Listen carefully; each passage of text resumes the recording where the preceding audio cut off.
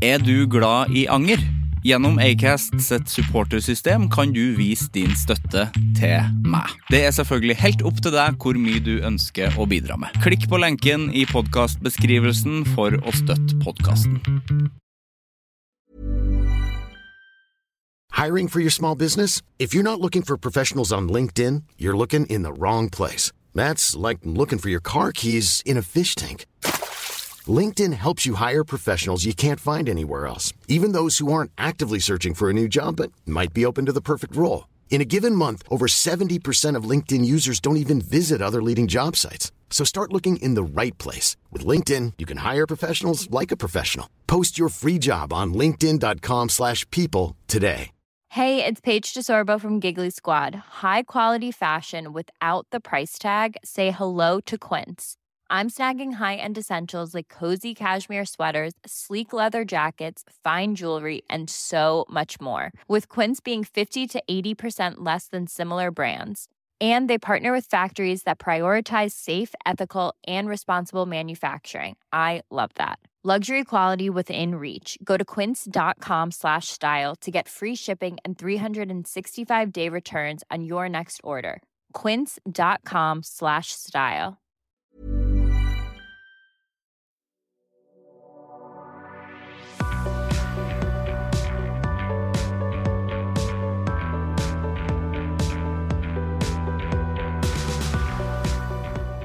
Jeg litt sur og frustrert I dag.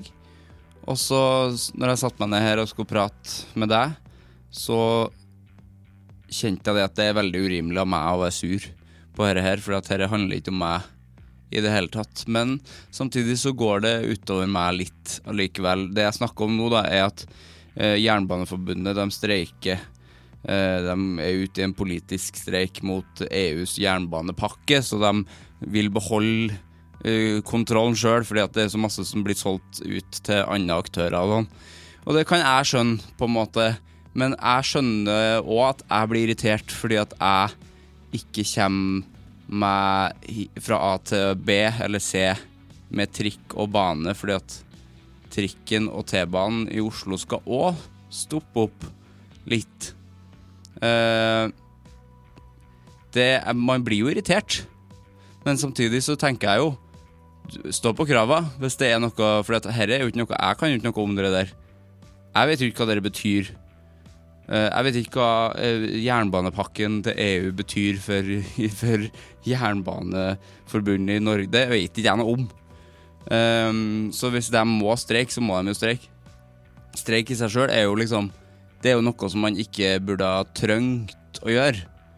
Så når du faktisk må gå til det skrittet at du må streik, så forstår jeg jo det. At da det, det noe feil. Ja. Så det var det jeg tenker da. Sivert Mo heter jeg. Velkommen til Anger.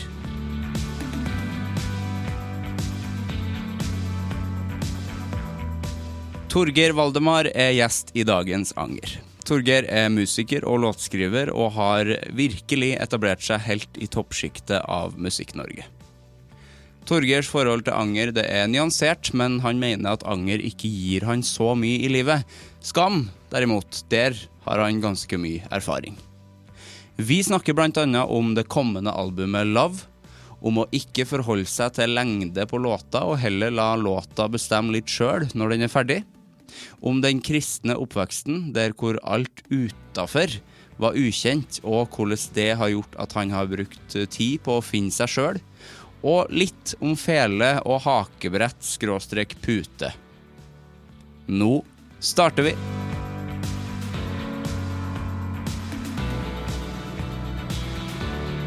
Hjertelig velkommen. Takk. Så hyggelig at du ville komme. Vi har prøvd å få til det her en stund. Ja, det har liksom vært litt sånn tidsklemma som har tatt oss. Lurer på om vi har nesten pratet et halvt år. Kanskje, det kan godt kanskje mer. Faktisk, ja. Ja. Men sånn skjer. Sånn det. Sånn skjer det. Når vi fikk det til slutt. Det bra. Hvordan går det med deg om dagen? Jeg synes det går fint, ja. Ja. Ja. Absolutt. Nå roer det seg litt utover høsten. Jeg har akkurat gjort ferdig et nytt album. Så det ble mastret I forrige uke. Yes. Så digg. nå liksom jobben min ferdig. Ja. Nå kan de andre begynne å jobbe. Er du rolig da, eller? Ja, ganske. Men du kjenner at du er fornøyd? Ja. Det er jo... Det er fordelen med å være i et sånt litt sånn studiokollektiv.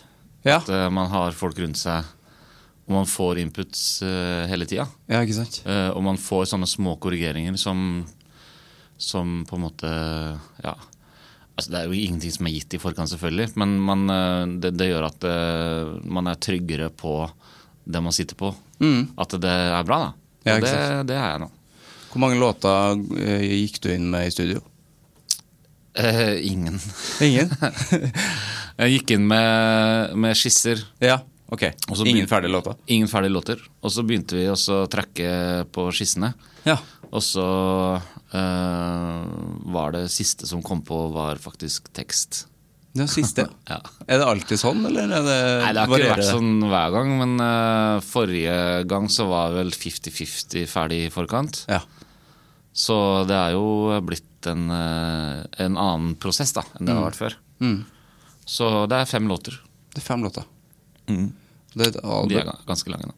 Ja, for du har jo lange låter. Ja, og nå toppet det. Gjorde det, ja. Ja. Nå er den ene er over 12 minutter. Yes. Fordi 5 låter, det kan jo egentlig være en EP, men ikke hvis de er så lange, kanskje. Nei, vi klokker inn på 46 minutter. Ja, det er plate, det. Ja. Er det liksom... Og det er faktisk, da har vi stresset vinylformatet faktisk. Ja, sant det. For det er jo egentlig 22 på hver side. Ja, ikke sant.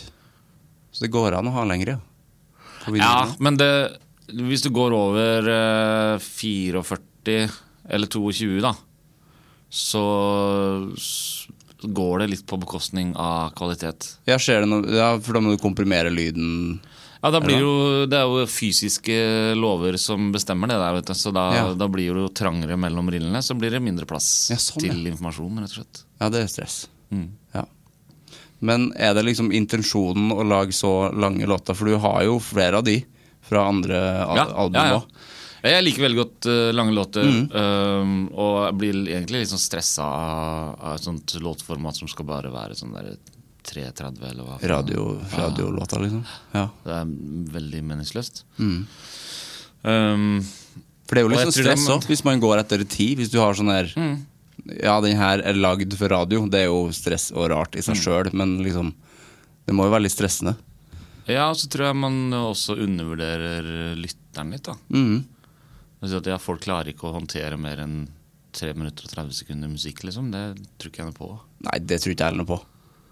Det er bare noe folk sier om dagen. Ja, jeg tror det. Om alle liksom, at det er sånn her, og om videoting, at folk liksom sitter og ser på ting på Facebook. Da har du oppmerksomheten deres i 10 sekunder.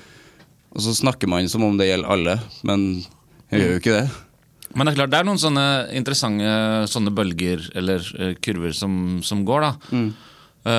Og det er vel, hva er det man sier da, at etter 7 sekunder så bør det skje etter noe nytt, for da begynner man å kjede seg hvis det har skjedd akkurat samme. Ja.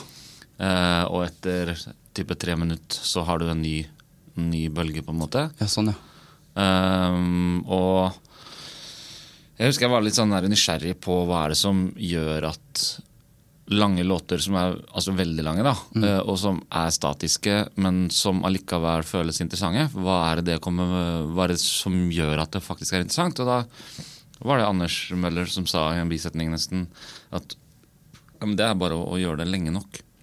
Ja. Men du må gjøre det lenge nok til at man kommer over de bølgene. Bølgene, ja. Jeg merker det også veldig godt, sånn stå på konsert for eksempel, så er det sånn en lang intro. Så nå bør det begynne å skje. Ja, man er jo litt utålmodig. Men hva hvis det ikke skjer noe mer? Ja, ikke sant? Så skjer det et eller annet i huet da. Ja. Og så begynner man å høre, da har man lagt vekk sin egen kjedsomhet, og så begynner det å snakke annerledes enn det gjorde for etaten sin. Sant. Og de tingene der er kjempespennende. Det er kjempeinteressant. Det hørte jeg vokalisten i The Hives og snakket om, for de er jo kjente for å bare ha et riff som går og går og går og går. Ja, ikke sant? Og det var fordi at alle forventer etter en viss tidsperiode at et riff har liksom gått, så forventer du at nå skal det skifte, nå skal det gå over i bru, men de bare gjør ikke det. Ja, ikke sant? For da blir publikum bare mer og mer gira. Ja, det er det de har funnet ut da. For da er man sånn, nå skjer det, og det bygger og bygger og bygger. Så det er jo rett og slett sånn suggereringseffekt da. Det er interessant da. Det er kjempekult. Ja. Men tenker du liksom på når du tenker ikke at nå skal jeg lage en lang låt, eller tenker du liksom jeg har ikke noe tidsaspekt her i det hele tatt? Nei, jeg tenker at det er låta som skal bestemme. Og så liker jeg veldig godt å la deler av låter få nok plass til at det får rom til å leve da. At man ikke bare litt sånn stemoderlig behandler musikalske temaer, men man gjør det ordentlig, eller gir det ordentlig plass da. Så jeg har aldri vært noen sånn fan av prog-rock og sånn egentlig. Nei. Fordi det er for kjappe, store skifter. Det virker nesten som at man på en måte ikke har tro på sine egne musikalske ideer. Nei, til å la det få lov til å leve da. Ja, at det bare skifter hele tiden. Ja, at det blir sånn rastløshet i det liksom. Jeg hører ikke at det er låt da, hvis det er sånn. Nei, ikke sant, ikke heller. Hvor er låta i det? Ja, jeg er enig. Ja. Men jeg så jo det første gang på, var det Rockefeller, da du spilte sånn strømløst? Ja, den splitten med Erlend, ja. Det var veldig fine greier, ass. Ja, det var gøy da. Men du gjør liksom begge deler kan du liksom foretrekke du det ene eller det andre, sånn strømløst eller jeg foretrekker egentlig begge deler. Ja, du gjør det. Ja, begge deler er like viktig. Men gir det deg forskjellige ting? Ja. Det er det å stå der alene med en kassegitar er et veldig sånn befriende rom å være i, for da styrer jeg alt selv, og så så trenger jeg ikke ta hensyn til at vi faktisk er flere. Nei. Og jeg kan bruke så lang tid jeg vil mellom låter og sånn, så blir det en helt annen sånn type rytmikk og puls i settet og i konserten enn når man er fullt band og sånn. Så kan man ikke bruke liksom 10 minutter mellom låter hvis det er liksom ønskelig. Men for da sitter jo de og kjeder seg. Og de andre musikerne. Ja. Og hvis folk kjeder seg, så synes det veldig, veldig godt. Ikke sant? Så det blir en helt annen sånn. Da strammer vi inn masse liksom. Ja. Kan du like den pratinga imellom låta? Ja, jeg elsker det. Du gjør det? Jeg digger det, ja. Forteller du liksom om låta og sånn? Jeg har aldri vært noen sånn fan av den låta som kommer nå handler om det og det. Nei. Fordi at da har du egentlig igjen da, det å ha tro på at låta faktisk snakker nok for seg selv. Da har du jo spent bein under din egen låt egentlig. Du trenger ikke gitt vekk hele. Du trenger ikke si noe om det i det hele tatt. Du kan fortelle en bra historie som er relatert til tema. Det kan jeg gjøre. Men ofte så gjør jeg noe helt annet. Og så planlegger du ting, eller tar du det liksom? Litt sånn, jeg har jo noen sånne knagger og noen sånne artigheter som jeg plukker opp fra tid til annen, men jeg kan ikke gjøre det for mye, for at det også er gjennomsiktig.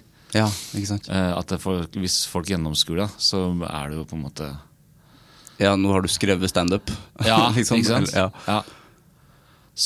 Men ofte så prøver jeg også å hekte på noe lokalt og noe aktuelt i nyhetsbildet, for eksempel.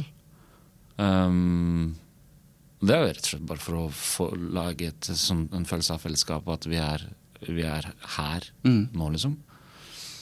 Leste lokalaviser er jo alltid veldig, det er jo gøy. Veldig nyttig, veldig morsomt. Det er jo kjempegøy. Ja. Jeg så deg jo i Mandal, spilte du i fjor, eller året før? Året før, ja. Ja, på Chris Lee, en sånn liten hagefestival. Det var jo, Mandal er jo som regel solfylt, og veldig fint, det var det jo den dagen der også. Og plutselig så kom du og spilte alene da, med de fantastiske låtene dine, og det var en sånn veldig rar kontrast med været og stemning og folk, og så plutselig, for du har jo et lite mørke som jeg er veldig glad i, det mørke som er i låtene dine, men det blir sånn kontraster, men jeg likte jo veldig godt den der, nå kan vi liksom stemningen blir liksom snudd på en måte. Ja. Og så er det jo sånn, hvis det er så mørkt hele veien, så blir det på en måte litt for tungt da. Ja. Og da fungerer den der mellompratgreia som en kontrast. Ja, ikke sant. Og hvis folk får anledning til å le litt da, så åpner man seg utrolig mye mer. Så det mye lettere å håndtere de mørke tingene som kommer. Og jeg tror også det med på at det forsterker hverandre da. Ja, ikke sant. At det forsterker det mørke og det lyse. Ja, jeg tror det. Ja, det fint det da. Men det jo litt sånn klisjé-ting, men det vanskeligere å skrive glad musikk? Ja, jeg hører så mange snakke om det. Ja, jeg synes det. Men det klart, den prosessen som har vært med den plata her jo da annerledes og mer en sånn, der hadde vi en retning på hvor vi skulle, og hva vi ville si med den plata. Og så har det jo blitt noe annet. Ja. Ikke veldig annerledes, men det har blitt andre nyanser og kanskje større dybder i det enn det som var tanken da.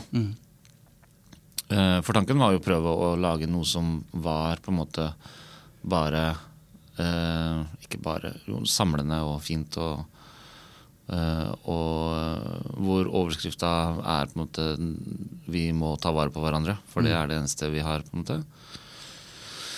Nå som verden går til helvete, så det gjør den jo.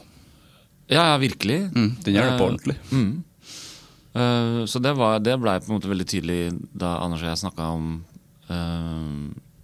hva vi skulle si nå, liksom. Så var det, nei, det eneste vi sitter igjen med nå faktisk, det hverandre da. Det fint da.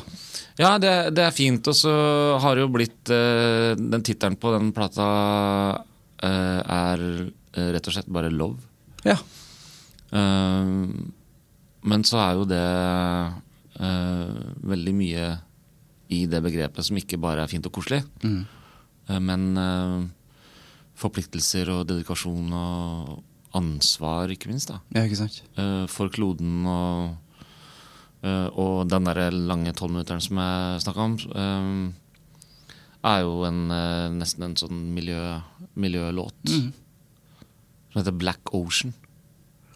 Yes. Det bra titel. Fin titel. Fint bilde. Ja. Ja,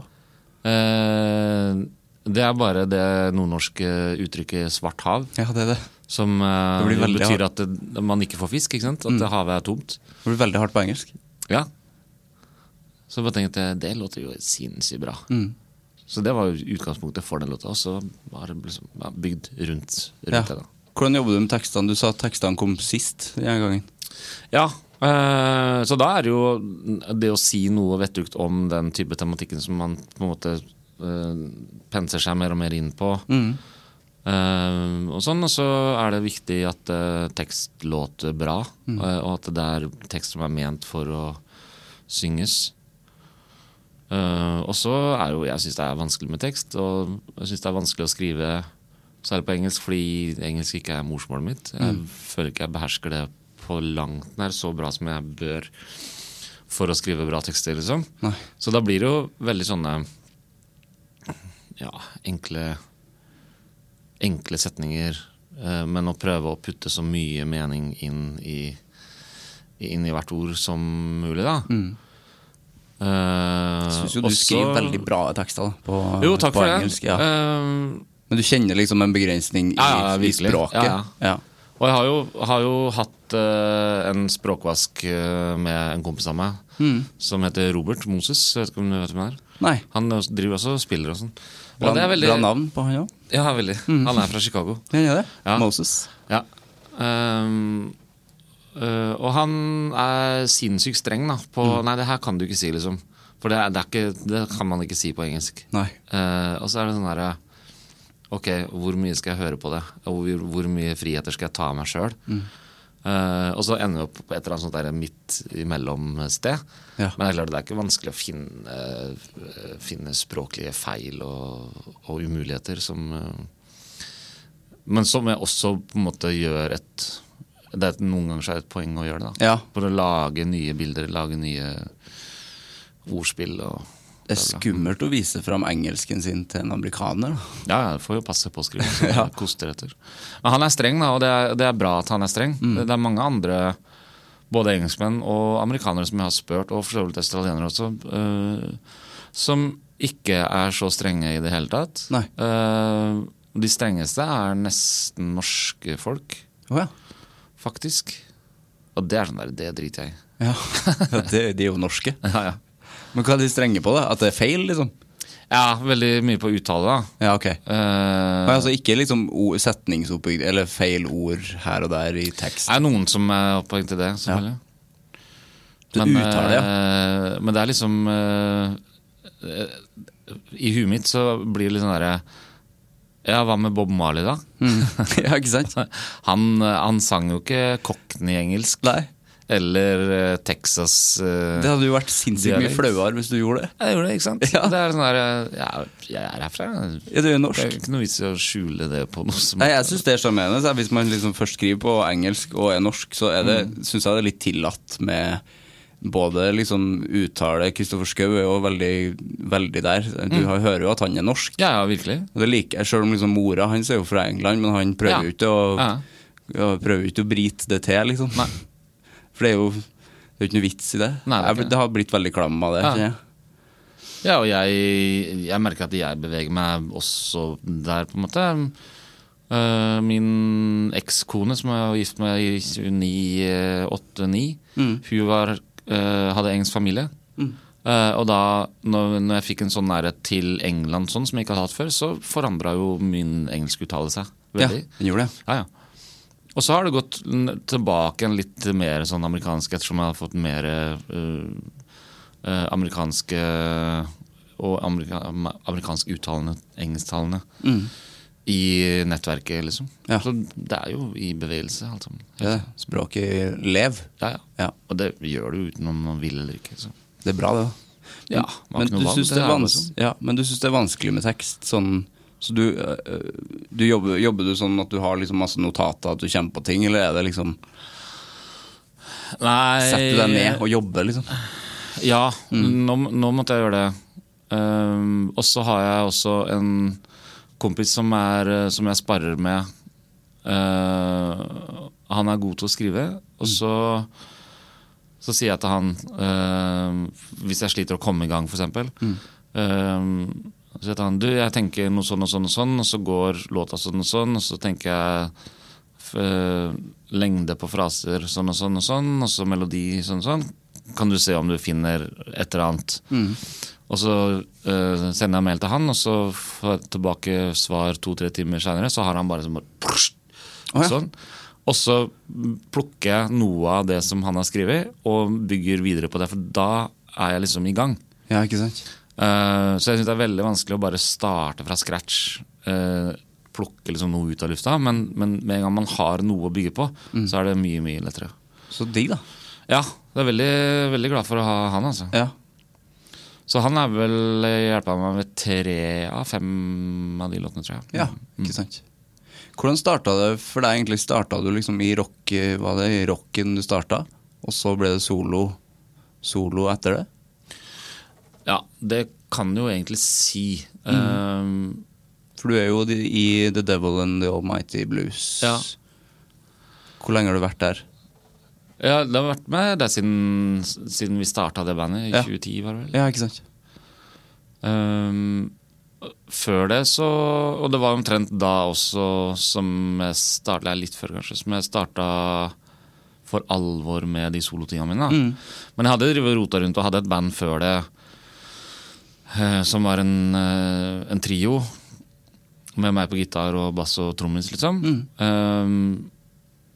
Og hvor det var mine låter og så, men det gikk ikke noe plass. Nei. Og jeg spilte litt forskjellig rundt i byen og sånn, og så merket jeg at responsen var overveldende eller overtydelig på de akustiske tingene. Ja, ikke sant? Ikke de elektriske. Så da tenkte jeg at ok, skal jeg gjøre noe seriøst ut av det her, så må jeg ta et valg. Så valgte jeg å fokusere på det, bare bygge det rundt kassegitaren. Var det vanskelig liksom? Nei, men da hadde jeg jo ikke noen andre band å spille i. Så jeg savnet jo det å spille elektrisk og spille høyt og sånn, for det har vært en sånn greie for meg fra jeg var liten, selv om jeg ikke begynte å spille gitar før ute i 20-åra sånn seriøst, så rocken har jo vært med meg helt fra jeg var liten liksom.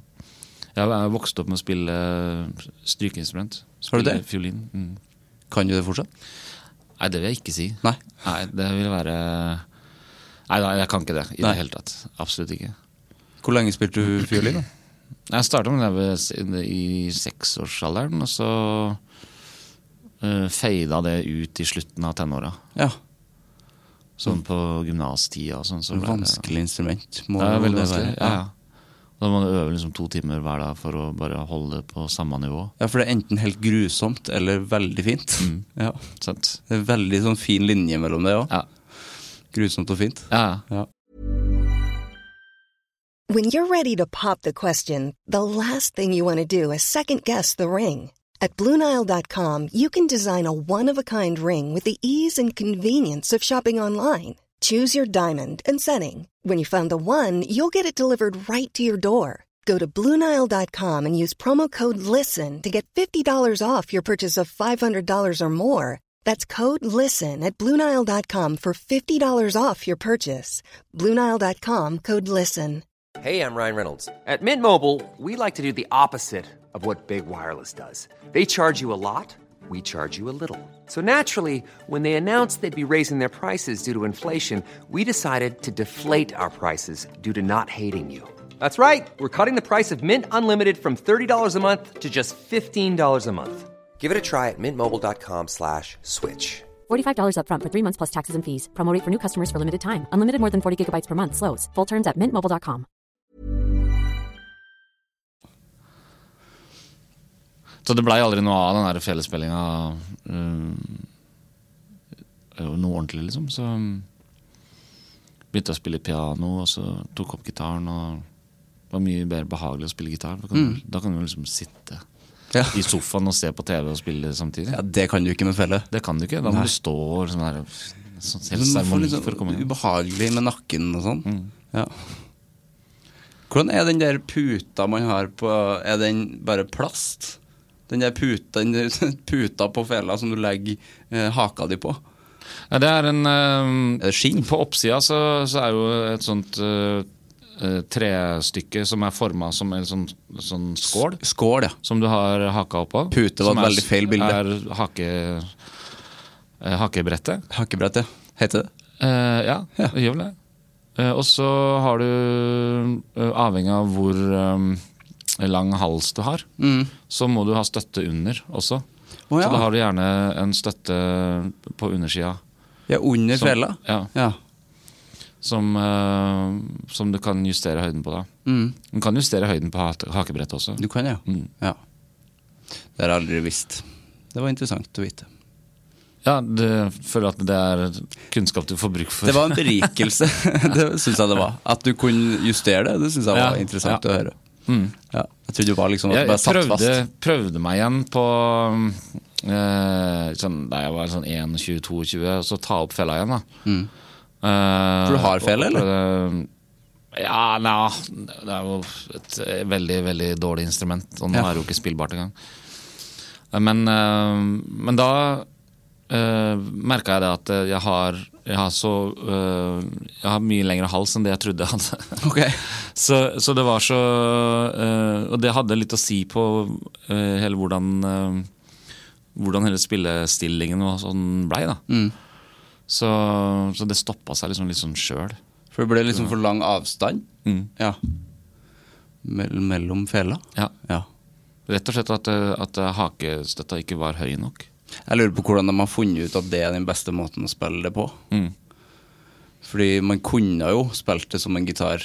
Eller? Ja, altså noen spillemenn så sitter de med fela her. Ja, spiller sånn. Som på armen. Ja. Som en baby. Ja, ikke sant, at du har at den bare ligger innat her da, og så bare sitter du, og da spiller jo med hendene sånn, eller sånn flatt som man gjør på gitar da. Ja, ikke sant. Men på klassisk så spiller man jo med handa sånn, så at man får den der... Jeg tror jeg må legge ut video av det her, for at jeg klarer ikke å forklare det. Nei, det litt komplisert. Jeg vet ikke hvor interessant det for allmennheten heller, for så vidt.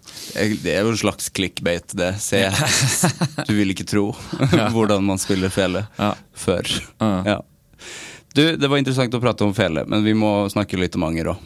Ja, absolutt. Fra fele til anger. Som kan være en bok, kanskje? Fra fele til anger. Ja. Kunne det vært en historie om det? Nei. Fordi... Hva forholdet ditt til anger? Det det jeg skal spørre om, egentlig. Ja.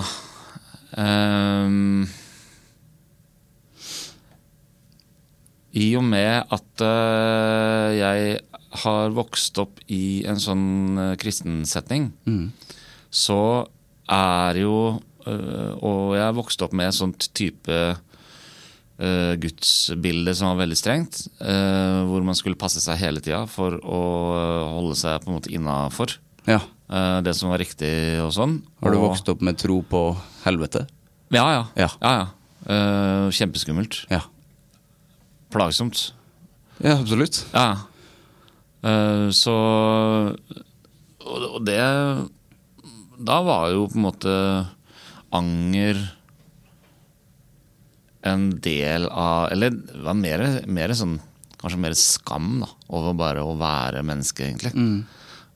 Ekstremt livsfornektende. Ja. Så det jo noe som jeg har jobbet mye mentalt med, å komme ut av de barrierene som ble satt der da. Og det her var jo i en privat liten menighet nede i Vestfold som hadde sterke innslag av sekterisme. Ja. Hvor verden utenfor, eller var veldig sånn der dualistisk verdensbilde, men det som riktig og godt og fint, og det liksom innenfor. Og det ikke bare innenfor det som å være kristen, men det som å være medlem i menigheten. Ja, ok, sånn Og alt utenfor der, det ble snakket på en måte annerledes om. Det på den verden der ute som man ikke skal ha noe med å gjøre da. Nei, det ikke bra. Det ikke bra. Nei. Og det merket jeg at for min del slo inn på veldig mange områder i livet da. Det med å pushe grenser, det med å bryte grenser. Og at jeg alltid på en måte har vært redd for det der ute. Det der ute som jeg ikke kjenner i utgangspunktet mørkt og skummelt. Og jeg tror det har hatt noe å si for at jeg har brukt så lang tid på å komme dit som jeg har, eller med hele utviklingen med musikk og alt det greiene da, finne ut hva jeg vil og finne ut hvem jeg og alt det greiene der sånn. Jeg tror det nærmeste jeg kan plassere det tror jeg kommer derfra da. Og da handler det jo ikke så veldig mye om anger, men det handler kanskje om frykten for det ukjente jo veldig, veldig sterkt der. Og kanskje en frykt for å gjøre noe som man skulle angre på i etterkant. Ja, ikke sant? For de måtte jo være veldig forsiktig med alt, liksom. Ja, eller det var på en måte det som var skummelt med det føltes ikke, jeg måtte ikke være så forsiktig. Selvfølgelig så hadde jeg sånn her spotlight på meg hele tiden, sånn her, ok, hvor vi nå liksom?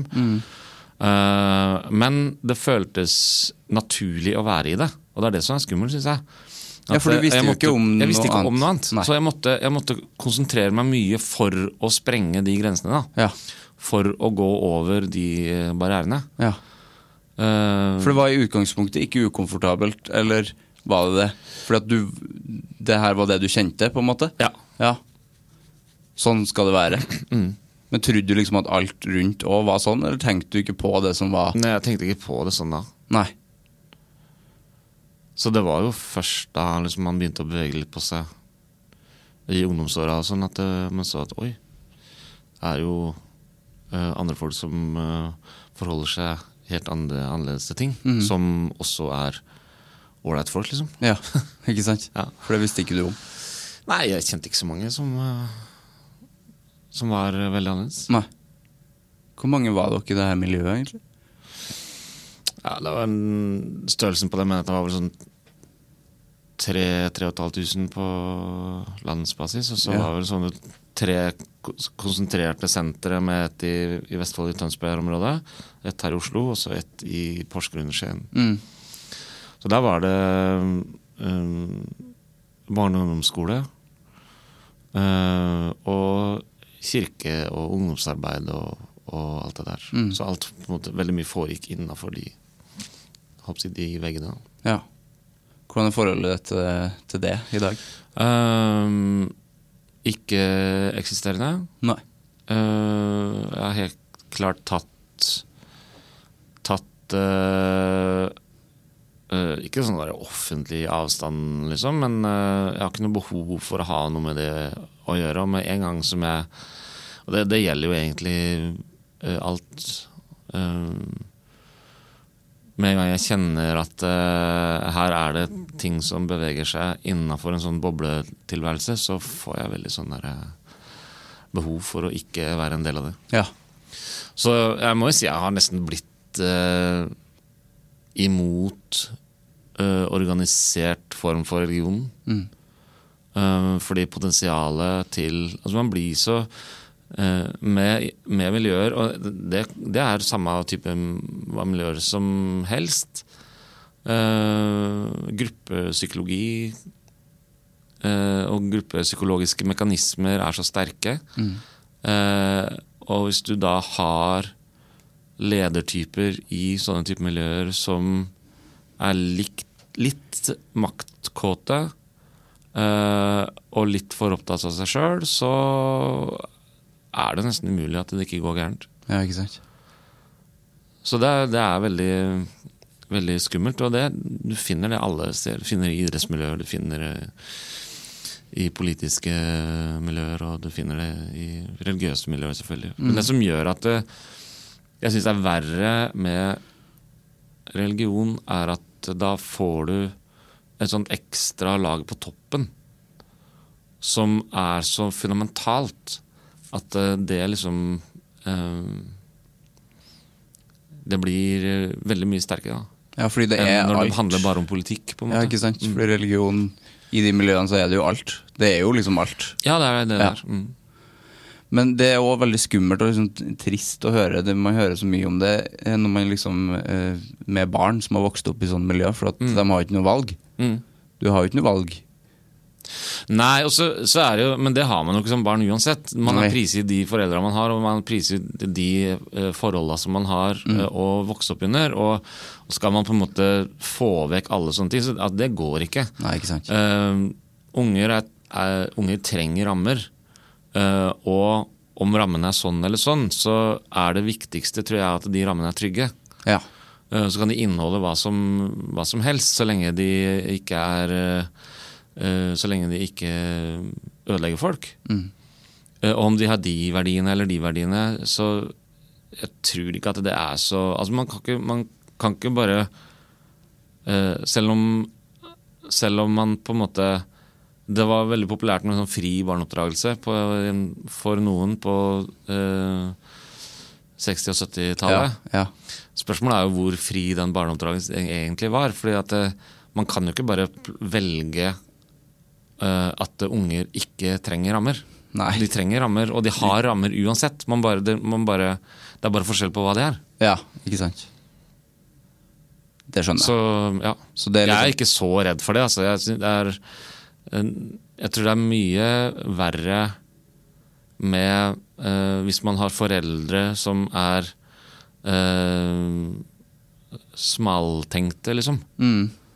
Tror jeg. Ja, for det som jeg tenker kan være skummelt jo hvis foreldrene I sånne miljøer ikke er åpen for, sånn som du beskrev det, at de er ikke åpent for noe som er utenfor. Det synes jeg er skummelt å høre. Men det er like skummelt med hvis man har foreldre som er beinharde ateister, for eksempel, og hva det skaper av fordommer og motsetning mot da folk som er religiøse, så da har det akkurat det samme. Da. Hvis du da har et barn som har lyst til å være religiøs, også.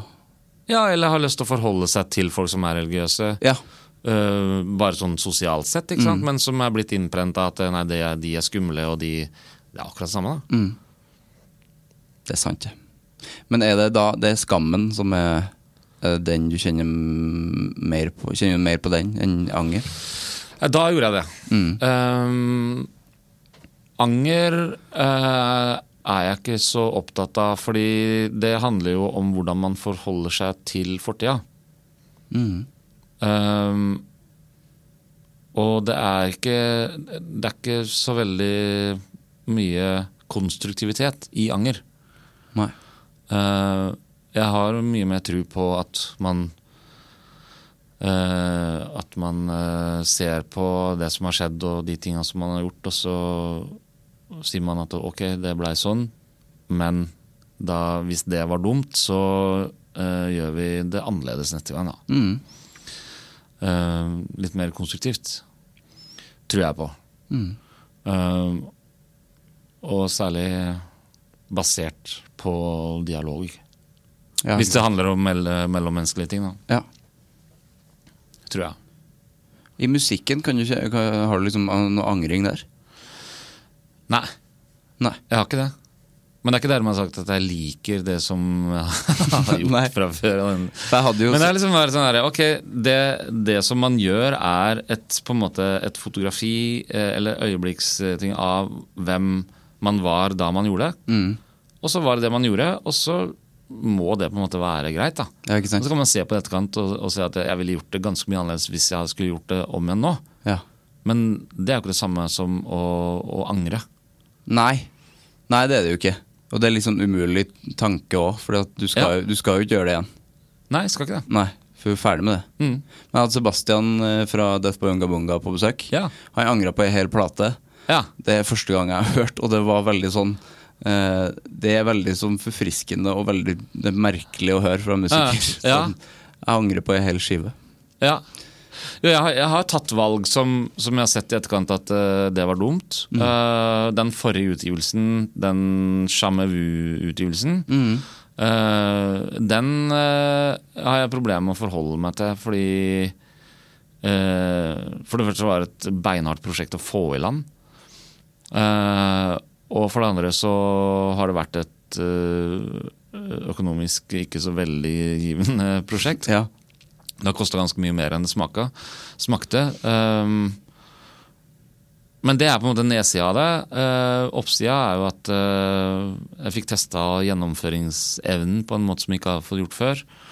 Jeg fikk testet det å snu rundt på ting, og plutselig skulle bare rykke tilbake til start, snu seg 180 grader rundt, og gjøre det samme og minst like interessant som forrige gang, liksom. Veldig interessant metalløvelse. Så det lærer du jo noe av uansett hvordan utfallet er på noe, på en måte. Ja. Og det tenker jeg, det er en mye mer sånn ettergivende måte å forholde seg til for sin egen del, da. For det å slå seg selv i huet og si jeg skulle aldri gjort det, det er ikke noe tro på det. Altså. Nei, og så utvikler man jo seg som kunstner uansett. Og jeg har jo vel aldri hørt en musiker si at det aller første jeg gjorde var det beste jeg gjorde. Det vet jeg ikke om jeg har hørt. Nei, sant. Selv om kanskje en fan... Det aller siste man gjør er jo det beste man gjør. Ja, alltid. Selv om en fan kanskje vil si at det første du gjorde, som regel sier man jo alltid det aller første. Men for hvis en musiker har sagt det, så da trenger du ikke å lage noe mer da. Ja, da er det ferdig. Ja. Det høres jo litt godt ut, hvis det går an å være ferdig. Sånn der, nå har jeg ikke noe mer. Men jeg tror jo ikke på det. Nei. Men det handler jo om hvordan... jeg tror det handler om på en måte grunnsynet, verdisynet på hva musikk er da. Hvis man definerer det som et språk, som jeg gjør, så blir man blir jo aldri ferdig med å snakke. Nei. Selv om man bruker de samme ordene om igjen, så det jo man bruker de samme ordene, men det har alltid en litt annen mening. Ja, ikke sant? Utifra kontekst. Ja, det høres ikke så godt ut å være ferdig. Det høres mer trist ut, egentlig. Ja, det ganske trist, tror jeg. Altså. Hva skal du ha gjort da? Hvis du var... det blir en veldig sånn der funksjonell og eller produktmåte å forholde seg til det på. Det tror jeg ikke bra. Nei. For da glemmer du for min del det i hvert fall viktig å huske at dette her et språk som snakker bare på en annen måte enn det andre språk gjør. Hva hadde du gjort hvis det språket plutselig var over? Ja, det jo litt interessant, for den ene låta på skiva nå handler jo om det. Ja. Og det med at jeg leste en artikkel for ikke så lenge siden om at man synger mindre og mindre i skolen. Ja, gjør man det, ja? Ja. Så trist. Veldig trist. Ja. Vi sang hele tiden, vi. Ja, vi sang jo masse, og det jo eller det å være vant til å høre seg selv synge og sånn, det jo veldig blottstillende å synge. Men da hvis du aldri blir eksponert for din egen sangstemme, så det jo, da blir jo terskelen bare høyere og høyere. Og du mister også det språket da, som det sjelsspråket som beveger seg på et annet plan enn det verbale språket gjør. Og det skummelt da. Da tenker jeg, da blir vi avstumpa sjelsmessig. Ja.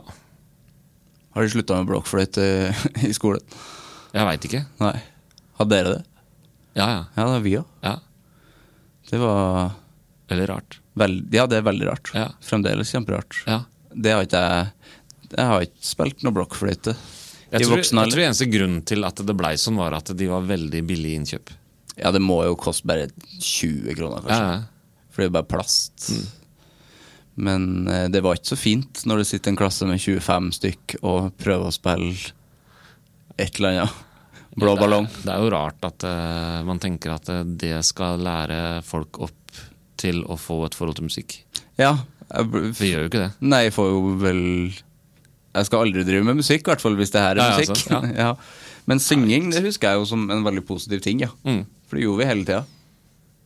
Og jeg hadde faktisk en idé om å få til på den plata her å ha et sånt blokkfløyte sånn blokk av på en måte både bass, alt, tenor og sopran blokkfløyte og ha det som i stedet for å ha liksom pedalstil eller orgel eller noe sånt og ha det som en sånn bakgrunnsgreie. Men jeg fikk det ikke til, eller hadde ikke tid.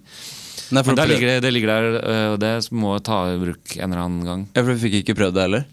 Nei, jeg kom så langt at jeg fikk tak i fikk connection med ei dame som har på en måte hele parken. Ja, blokkfløyteparken. Ja. Og det jo ikke billige instrumenter og det jo svære drog. Ja, for de så store, de. Ja, bass, blokkfløyte jo kjempesvære. Ja, mer enn sånn fett, da. didgeridoo-aktig. Ja, det nesten det. Det stor blokkfløyte, det på en måte. Ja. Det høres ut som en kul idé. Det må du gjøre en gang. Ja, det virkelig planen å gjøre det, altså. Blokkfløytebed. Ta det tilbake igjen, liksom. Ja. Gjør blokkfløyte bra igjen. Ja. Det noe. Du, vi nærmer oss slutten. Ja. Veldig, veldig trivelig å prate med deg. Ja, takk. Hvor ligger man det? Jeg har når kommer plata forresten? 17. januar. 17. januar. Og jeg så du skal spille i februar i Oslo? Ja. Jeg kommer dit. Ja, hyggelig. Jeg har et siste spørsmål. Hvem synes du jeg skal snakke med i Anger? Det et bra spørsmål. Har du snakket med Erlend Ropstad? Det har jeg ikke. Nei, han bør du snakke med. Ja, det har han bare absolutt pratet med. Hva med Pål Tøyen? Jeg har heller ikke snakket med. Jeg tror det også kan være fett. Ja, det bra å si helt nye, for nå begynner det å bli såpass mange at folk sier folk som har vært her før. Ja, ikke sant? Men de står absolutt på lista. Tusen takk for praten. Selv takk.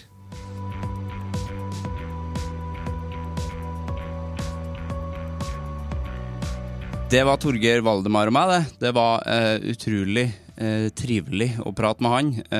Og har ikke du hørt musikken til Torgeir, så skal du gjøre det umiddelbart. Da gjør du deg selv en tjeneste. For finere ting enn det er sjelden å oppdrive, virkelig. Jeg gleder meg til den nye skiva. Som vanlig, jeg blir kjempeglad for at du hører på, og at du bare fortsetter å høre på. Det er jo derfor jeg gjør dette her, uke inn og uke ut. Vanskelig å si det da. Og så blir jeg setter jo pris på noen likes og sånn. Man setter jo pris på likes, selv om jeg begynner å bli ufattelig lei av det. At det er noe som er viktig. Jeg kjenner jo at det er mindre og mindre viktig akkurat det der, ass. Sånn der, det er så tomt. Men jeg blir jo glad for at folk setter pris på det jeg lager, og så det jeg heller blir glad for er jo at hvis du virkelig liker det, at du tar deg tid til å skrive noen ord i iTunes, eller send meg en melding på Facebook, eller skriv rett på Facebook, eller på bildene jeg legger ut og sånn. Det blir jeg jo glad for. Men jeg gidder virkelig ikke å telle likes i livet mitt lenger. Det er faen meg, det er håpløst. Det er ingen som må gjøre, for det er kun skadelig. Sivert Mo heter jeg. Det var feil rekkefølge. Det gidder jeg ikke å klippe ut. Sånn får det bare være. Vi høres neste vekka, vi. Jeg er litt sånn, det er den streken. Fordi at jeg skal ut og reise i dag, og jeg skal hjem til Trøndelag en tur, og det er jo langt å ferra, og jeg blir veldig stresset hvis jeg ikke kommer meg dit. Så det. Jeg er superglad i deg som hører på. Alt går greit, altså, men jeg må bare jeg trenger litt fri. Ja, jeg trenger litt fri, ja. Velkommen til Anger, og ha det greit. Vi høres neste vekka. Hei på deg.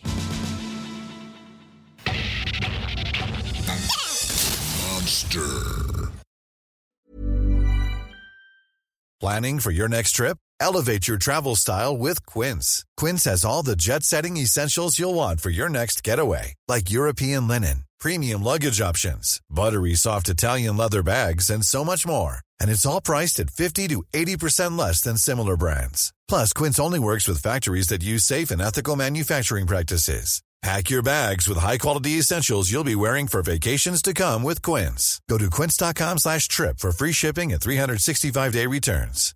Hey, it's Paige DeSorbo from Giggly Squad. High quality fashion without the price tag. Say hello to Quince.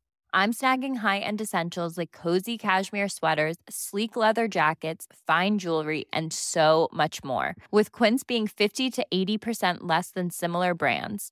And they partner with factories that prioritize safe, ethical, and responsible manufacturing. I love that. Luxury quality within reach. Go to quince.com/style to get free shipping and 365-day returns on your next order.